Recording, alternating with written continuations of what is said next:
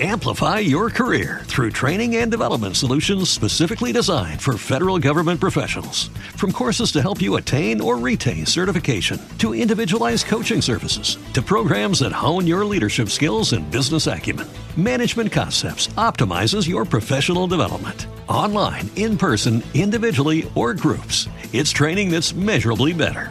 Learn more at managementconcepts.com. That's managementconcepts.com. Hello and welcome to New Business Paradigms. I'm Christy Jansen, Chief of Staff at the World Business Academy, and I'm here with Ronaldo Brudico, the Academy's President and Founder. Benjamin Schwartz, our Assistant Producer, is here at the controls. The World Business Academy is a nonprofit dedicated to elevating the consciousness of people in the business community and encouraging business leaders to use their power and influence to take greater responsibility for the communities and the environment their work touches. We are recording this show on September 1st, 2019. And before we get going, I would like to invite our listeners to reach out to us at info@worldbusiness.org if you have questions or comments about the show today, or if you have anything you would like for us to discuss in the future. We'd love to hear from you. As always, you can listen to us on the go using Apple Podcasts, Stitcher, or Blog Talk Radio. Just search World Business Academy. Also, I would like to remind everyone that we have a new weekly radio show, Solutions News. Send us a note if you'd like to find out how to listen to that. So, Ronaldo, what's on the agenda for today? Well, and I think maybe it's a good time to tell people that we're doing this every 2 weeks now. We are, that's right. So this is the half-hour version of the show every 2 weeks. We sort of missed 2 shows in August being recorded, but we will be doing this this weekend, or this week, and 2 weeks, and then 2 weeks after that, every other week, basically. Yeah, and to see how people like it. I hope. Please let us know how you're enjoying the every other week format. We like doing it. It's a half hour. It actually goes very quickly, but it does stay more current, and we don't have to wait a whole month to get to it. So with that, let me launch into a couple things right now. Obviously, the press has covered this enough, so we don't need to talk about Gilroy or El Paso or Dayton or the new crisis in Midland, Odessa that happened on September 1st. But I think it's important to look at the level of violence in the American society at this point is so overwhelming that at some point people are going to have to ask this question. And by the way, I'm troubled by where I think a lot of the violence is coming from. But the question they have to ask themselves is, are we willing to live in this country where one of the hottest selling back-to-school items is bulletproof backpacks for children? Are we willing to live in a country where duck and cover drills are what first graders have to learn how to do and live in fear? Both when they leave home, they might not see their parents again, and their parents have to live in fear that they might not see their children again. Seems like it's gone a little far. Seems like when you have 7 people dead in Midland, Odessa from one crazy guy, and dozens of people injured. You've got dozens of people dead and injured from El Paso, 3 dead in Gilroy.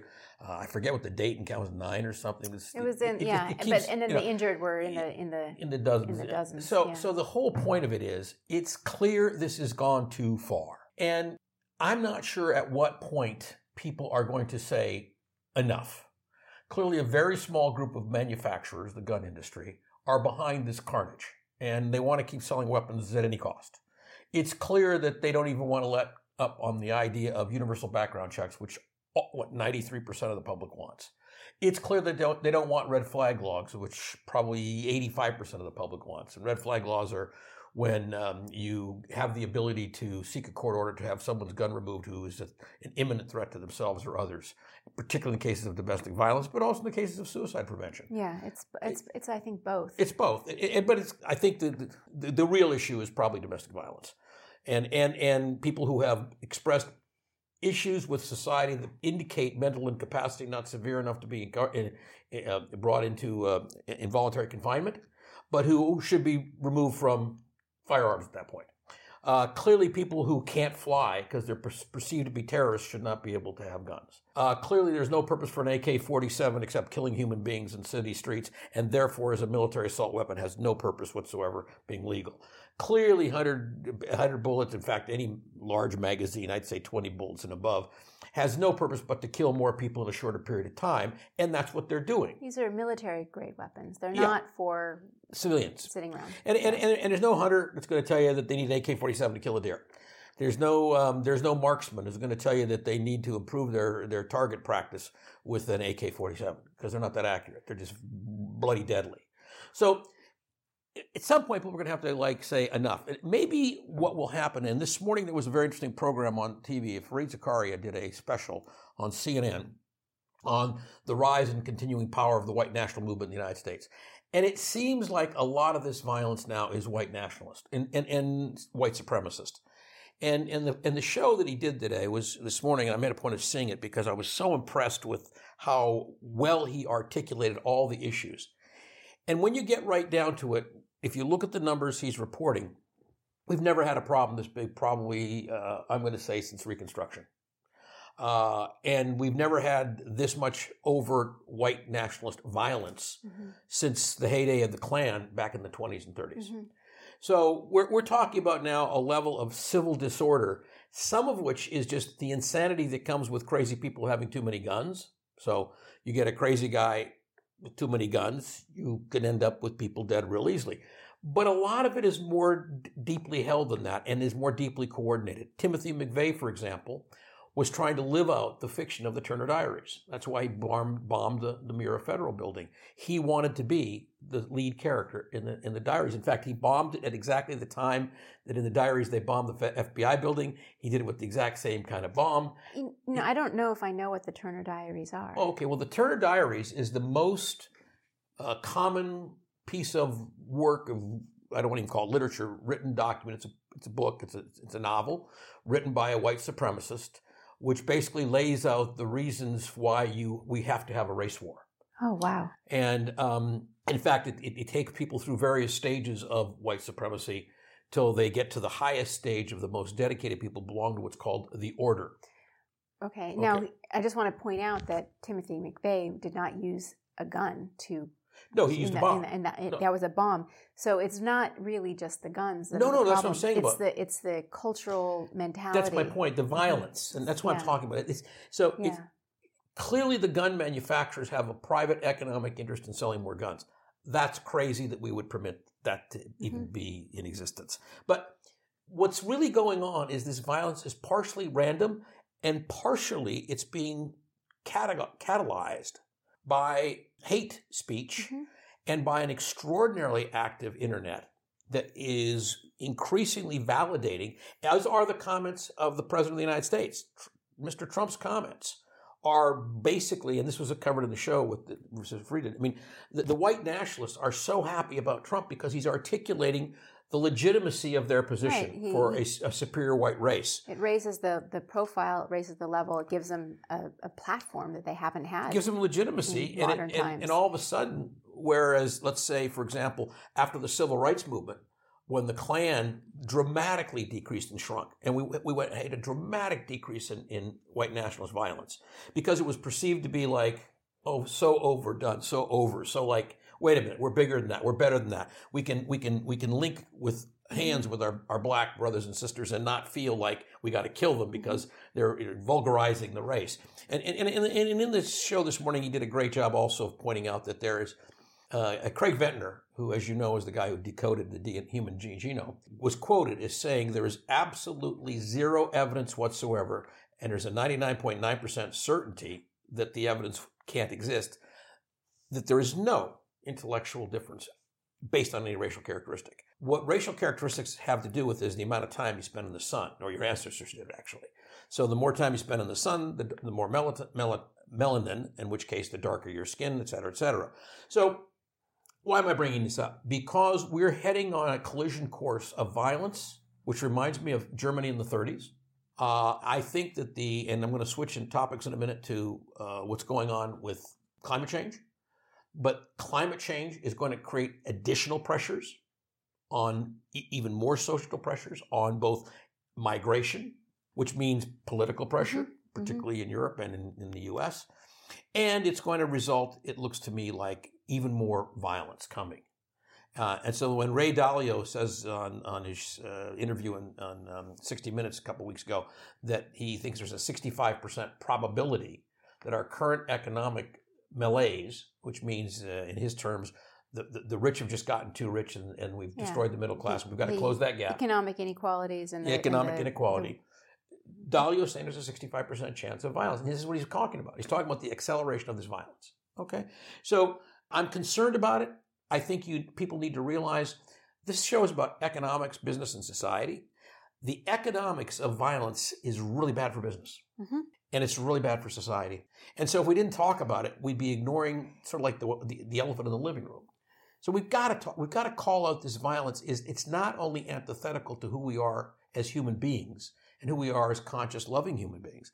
It's antithetical to a successful economy. So if we really don't want to have the economic problems get worse that are coming at us, we need to realize that part of why those problems are coming are self-induced and will be aggravated by this condition of violence and aggravated by climate change.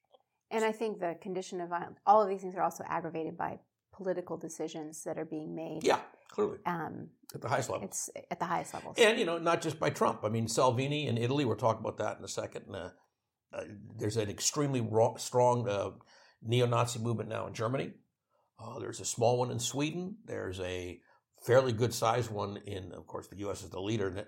And the U.S. has been the place where it's gotten articulated the most. I mean, the guy that did the shooting in New Zealand is quoting U.S. sources. And then U.S. sources that did the shooting in El Paso quoted the guy in New Zealand. So it's what I'm saying is this has now become a connected network, and it's at some level the U.S. government is saying this is okay. Right. It's a wink and a nod. It's okay. And it's because I believe Trump wants to keep his base intact. I can't watch that happen and not speak out. It would be immoral, and frankly, it would be extremely unwise. And Nazism was largely influenced by the American eugenics movement. Yes. And so Americans have been a part and parcel in this kind of dialogue for generations. It's interesting you mentioned that. That was also on the show that he did this morning. Okay. And he traces the history of the eugenics movement, how it was created, why it was created, and how it fed Hitler. Hitler's one of his inspirational documents was an American who wrote about. That's exactly right. That's exactly right. Those things. And about so eugenics. I can't remember the name of that author right now, but at that time, we had a very different person leading our country. Yeah. The Turner Diaries was written in the 70s, by the way, so that's not an old document. And that someone in the 70s would choose to ignite a race war with a book like that. Very, very interesting. And by the way, the head guy for the overlords, which are the people who are going to fix this by killing all the non-whites, looks just like Jesus in the book. Well, isn't that what Manson was trying to provoke?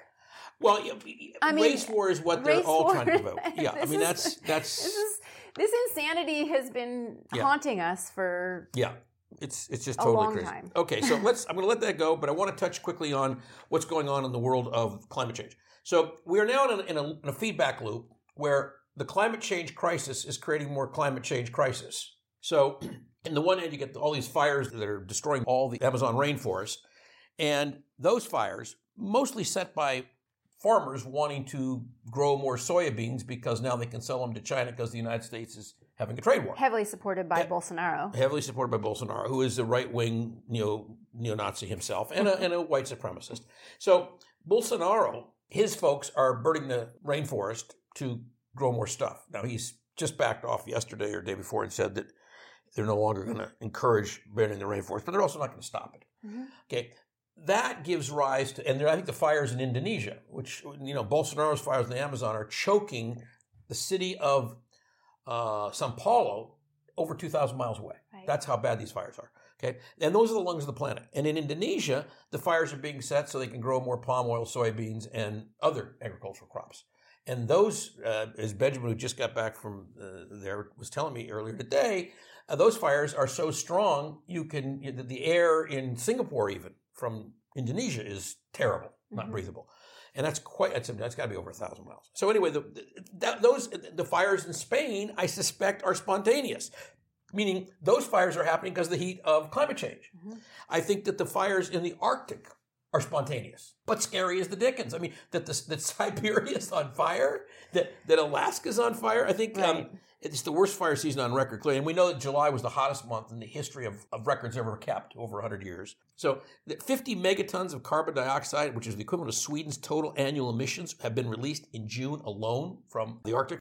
This summer, over 600 wildfires consumed more than 2.4 million acres of forest. In Siberia, choking smog was emitted from 13 million acres. That's nearly the size of West Virginia. Okay? And it's blanketing the towns and cities so that we're not only getting bad air, what we're getting is more and more fires. Mm-hmm. And then when you add to that it's the hottest month in the history of record keeping, then what it tells you is it's now feeding on itself. And for Bolsonaro or the Indonesians to be setting more on top of that is the ultimate definition of suicide. It's almost like if you are about to blow your brains out and you decide to take arsenic for good measure. Just trust the fact you're getting one shot will do it. You don't need the arsenic to. And I think even Bolsonaro has sort of figured that out at this point. Having said that, let's now translate that to what the economy is going to be doing and is doing right now. First of all, bad news for the Brits. So the pound has taken a shellacking, as it should and would, and it will continue, by the way. I think it's probably at about $1. What's it at today? $1.20, something like that. Is it really down that far? Oh yeah, and it's going to keep going down. Yeah, I will be surprised if it doesn't get to parity after Brexit. If he does a hard Brexit, I'll bet you get to parity. And just in this last month that just ended, billions of dollars literally fled the UK. I mean, it didn't walk out the door, it ran out the door. And that's just the beginning. You know that the Canary Wharf, which was the site of probably, I'm going to say, 75% of all of the sophisticated financing, which includes bonds, it includes derivatives, it includes everything. 75% of that came out of Canary Wharf, London. At this point, I would say the official statistic says that 15% of that's gone. I think that's way, way too optimistic. I think it's way over 15%. And my guess is what will be left on Canary Wharf in another 2.5 months, because we're talking about Brexit at the end of October, will be probably certainly less than half, and could be less than 40% of the volume of transactions. Now, why that's important? Because all those companies now are moving their headquarters to France or Brussels. Why is that important? Because those are really good paying jobs. Mm-hmm. And they spend a lot of money, those people. Mm-hmm. And they also own expensive flats, which they now can't sell because the flat market in London is collapsing. High-end real estate, all of a sudden people are going, oh my goodness, this is not such a good place to be, which, by the way, is shoring up the U.S. dollar because of the perceived slight flight to safety, which Trump misunderstands is working in his favor, and in fact, ultimately is going to work against him, but he doesn't understand enough about economics to know that. So right now, the Brits are really starting to hurt, and they ain't seen nothing yet. We're talking, if they go hard Brexit, they won't recover for a minimum of 100 years, and that's optimistic. Yeah, and even if they don't end up doing a hard Brexit or any Brexit, those financial firms are not going to come back. They're not going to come rushing back. Not like they did. And just same thing is true with the U.S., by the way. We've now unwound the global economy, so we no longer control and run it. We're never going to go back in the first position. Yes. And at some point, we will lose the status of our dollar as the reserve currency. Mm-hmm. No question. That's going down the tubes as well. I mean, China knows that they can't rely on us. Well, it's China, and it's what's going to happen. And everybody the rest knows. Of the world. Not just China. The whole world knows they can't rely on us. Yeah. So there's got to be, and they are creating alternatives that we've talked about in the show before. Mm-hmm. Okay, now, the positive news right now, and by the way, I think Portugal's doing very well. And one of the reasons is it's where the Americans are going. The influx of Americans to Portugal is so dramatic right now. And other nationalities that want to have a place to hide where you can still buy a loaf of bread for a reasonable amount of money. Mm-hmm. And so Portugal's doing really well. Their GDP is growing. Their gross domestic product is up about 0.5 point just in this last quarter. And they're kind of defying the malaise of, Germany's is probably in a recession right now because they've already had one negative quarter. Mm-hmm. I think this quarter will put them over the top. Mm-hmm. Clearly, France is limping along struggling. A little better than Germany, not a lot. Italy's in the bucket. I mean, it's so far in the tank. We'll talk about that in a moment. But so that's all happening. I've mentioned Indonesia. I forgot to say under climate change, the president Joko Widodo. Joko Widodo, thank you. Joko Widodo has now announced they're moving the capital of Jakarta to a place where it won't sink because literally they got 15 million people. It was a marsh to begin with. It's going underwater. It's going underwater, and it can't be saved. And he's smart to move the capital. Yeah.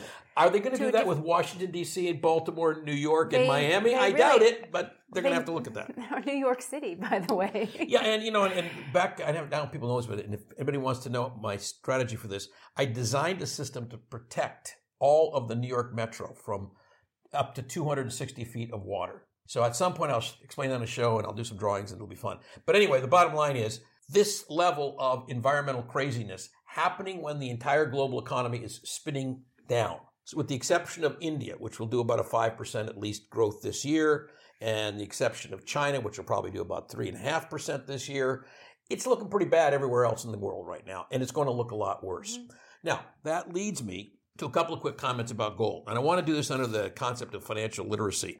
We've recommended purchasing gold on the show for more than the last year now, and I continue to get people calling me and asking questions. Gee, is it time to sell the gold I bought yet, since we're now over $1,500 an ounce?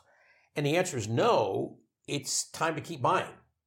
I just bought some more as recently as last Friday. And the reason is because the degree of instability globally right now is so large, everybody's going to start to realize that as that instability comes home to roost, the value of gold is going to be even more precious. And when you got people like Ray Dalio saying you should begin thinking about switching your portfolio to gold, you know that's a very powerful thing. So we've, and since we've started recommending, I don't know, last October, whatever it was, a year ago October, but just in the last year alone, it's gone up 26%. And someone asked me, gee, well, can it keep up at that basis? I think it's going to exceed that in the next 12 months. I think it's going to go up more than 25% in the next 12 months. But anyway, so keep buying. It's your safest refuge in what's the insanity that's coming. But I want to tell you, we've talked many times about a GLD, which is an ETF that has gold in it. I want to give you two other ways to buy gold today that are really important because I believe in gold as a metal has to back what you actually own, even though you don't want to own the metal itself. But what you do want is what's called an ETC, as opposed to an ETF. ETF is an exchange-traded fund. An ETC is an exchange-traded commodity, in this case, gold. And what I wanted to do is to give people that knowledge so that they would know if they go to a broker, like they go to, Schwab, they'll know what to ask for. And then I also wanted to give people a couple of specific recommendations for very, very efficiently managed gold funds. So where you own the gold, the gold is actually physically present, but not in your wallet because you don't want to have to pay the insurance or have the risk that someone will steal it. You want someone else to be holding that physical gold, and you want them to pay to charge you to have a proportionate share of it by investing it in an ETC. And I'm going to give you two recommendations. One is Granite Shares Gold Trust, which has one of the lowest, if not the lowest, charges. So it's a 0.175% charge, which is extremely low, is all the manager charges if you buy that. So when you buy Granite Shares Gold Trust, but for the 0.175, you're getting pure gold, backed by pure gold, which is great. It means no gold stocks and nothing. The other one I'm going to give you, so you got two to choose from, is State Street Gold Mini Shares. I think that launched in 2018. It has also a very low load factor of 0.18, so it's almost identical to Granite Shares, which is started, I think, in 2017. As a result of that, gold mini shares from State Street, you can't possibly go wrong. I don't know Granite Shares as a company as well. Mm-hmm. I have complete confidence in State Street as a company. So if you're willing to pay just a tiny, tiny bit more, that's probably your best bet to buy gold bullion, and I would recommend it to you highly. Now, the financial literacy part about that is when you're buying the bullion, you're not taking delivery of the gold itself. You're taking a piece of someone else who's holding that gold for you. So you don't have the insurance costs and you don't have the risk loss. Mm-hmm. Okay. That's what's going on in the economy today. If you have stocks, sell them. They're going down. They're not going up. What you'll see is that the Dow Jones and the S&P 500, in my humble opinion, are going to continue to go sideways and down for the foreseeable future, which means well past the end of this year. So why be in the middle of all that craziness? I think the bond markets are still going to have a lot of trouble sorting themselves out for the reasons I already mentioned. Mm-hmm. And the yields are so low in the bond market now that you can actually do better holding a passive asset like gold than you can trying to hold a bond, which is kind of crazy. That is. It's true. And the inversion of the yield curve continues to perplex everybody. Now, I just want to talk about Italy for a second and Salvini. I'm so happy that this guy Salvini, who is himself, he is a neo-Nazi. He's very proud of his alt-right political philosophy of his party. He thought because he outpulled the Five Star Party in the last by-elections, he was going to be able to force them out of the government. So he called for the collapse of the government so he could then take over and be able to run Italy without having a partner, so to speak. And it looks like it's backfiring on him. I want people to watch this carefully for a couple of reasons, not the least of which is I think Italy is going to pull it off. I think the warring factions in Italy's political system, which have historically not been able to get together, now understand that their common enemy, which is Salvini, is greater than that which divides them. If they can come together and build a working government. A compromise coalition. Yeah, which would be number 66, I think, since World War II. Again, Italy having every other month, basically, is a new government. Italy has perfected the art of governing without a government. I mean, it's amazing. Then if that happens, then there can be some real progress on the collapse of the debt.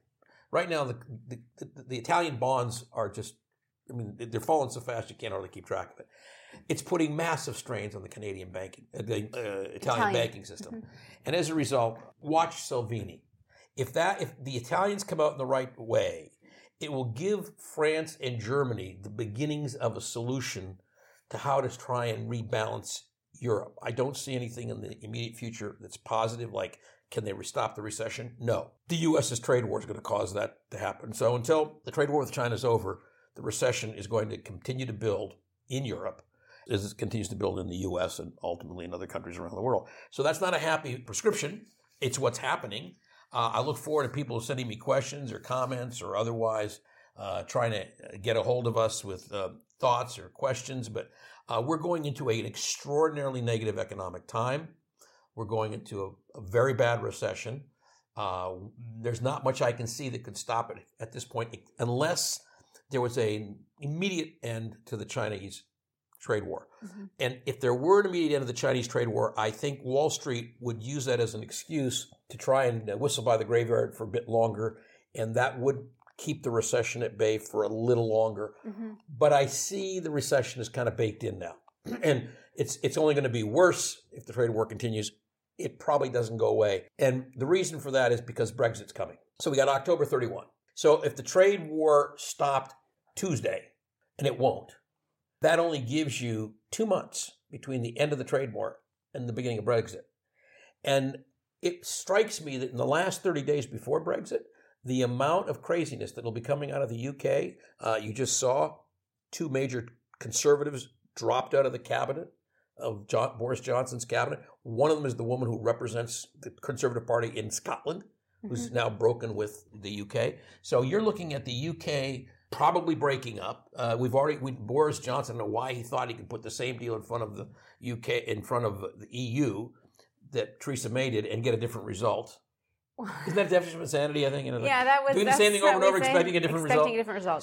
So they already shot it down and said, of course we're not going to leave the back door to Ireland open. What are you, crazy? I mean, we can't do that. So it was rejected by initially...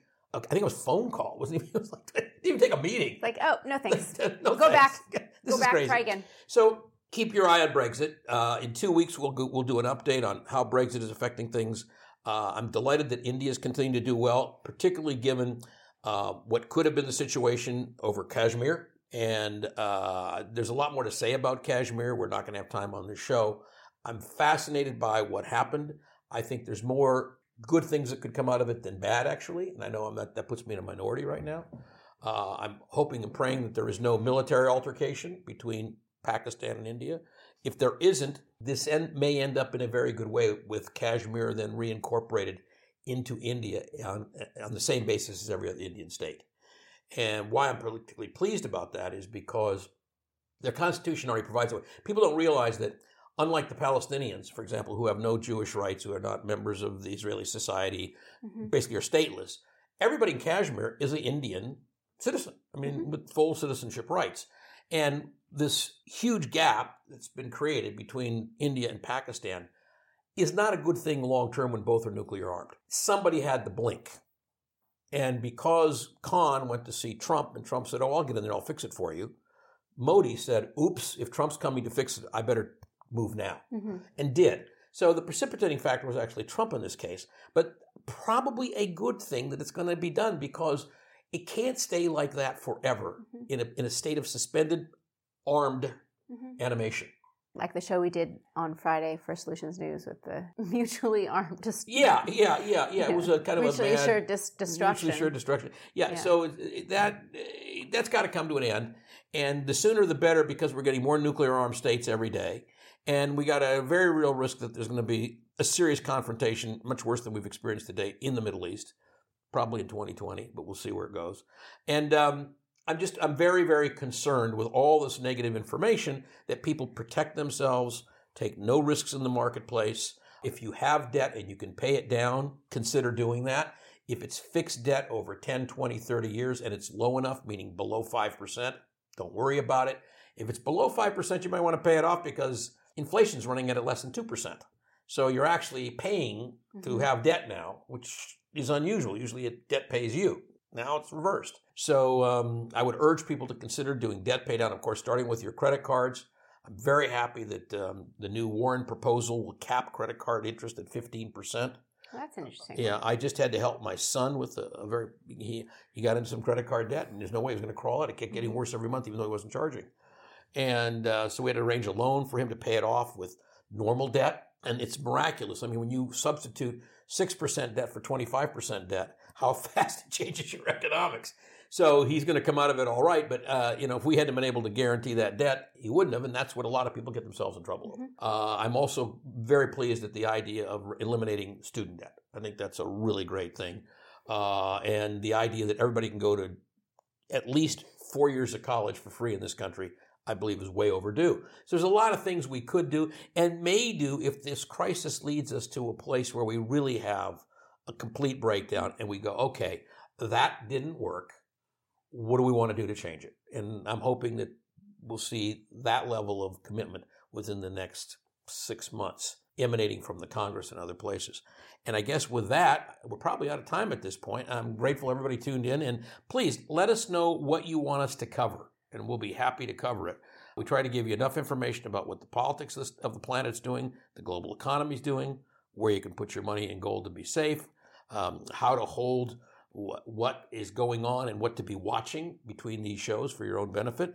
And as I said, let us know if there's anything we can help you with, but I'm really grateful that we had this time today and look forward to it in 2 weeks once again. All right. She was almost perfect up until the end. Can you do just so I have it the beginning of the section about State Street Gold? That way, there'll be a section that I'll have to fix. Oh, I think I did it again, didn't I? I think you got a hole there. Yeah, I did, but I just want you to do the beginning part again, so I can add if I need to. So I'm doing both then, okay? Yeah. Okay. That's fine. Okay, so let me start. With Lucky Land Slots, you can get lucky just about anywhere. Dearly beloved, we are gathered here today to... Has anyone seen the bride and groom? Sorry, we're here. We were getting lucky in the limo and we lost track of time. No, Lucky Land Casino, with cash prizes that add up quicker than a guest registry. In that case, I pronounce you lucky. Play for free at LuckyLandSlots.com. Daily bonuses are waiting. No purchase necessary. Void where prohibited by law. 18+. Terms and conditions apply. See website for details. With Lucky Land Slots, you can get lucky just about anywhere. Dearly beloved, we are gathered here today to... Has anyone seen the bride and groom? Sorry, we're here. We were getting lucky in the limo and we lost track of time. No, Lucky Land Casino, with cash prizes that add up quicker than a guest registry. In that case, I pronounce you lucky. Play for free at LuckyLandSlots.com. Daily bonuses are waiting. No purchase necessary. Void where prohibited by law. 18+. Terms and conditions apply. See website for details.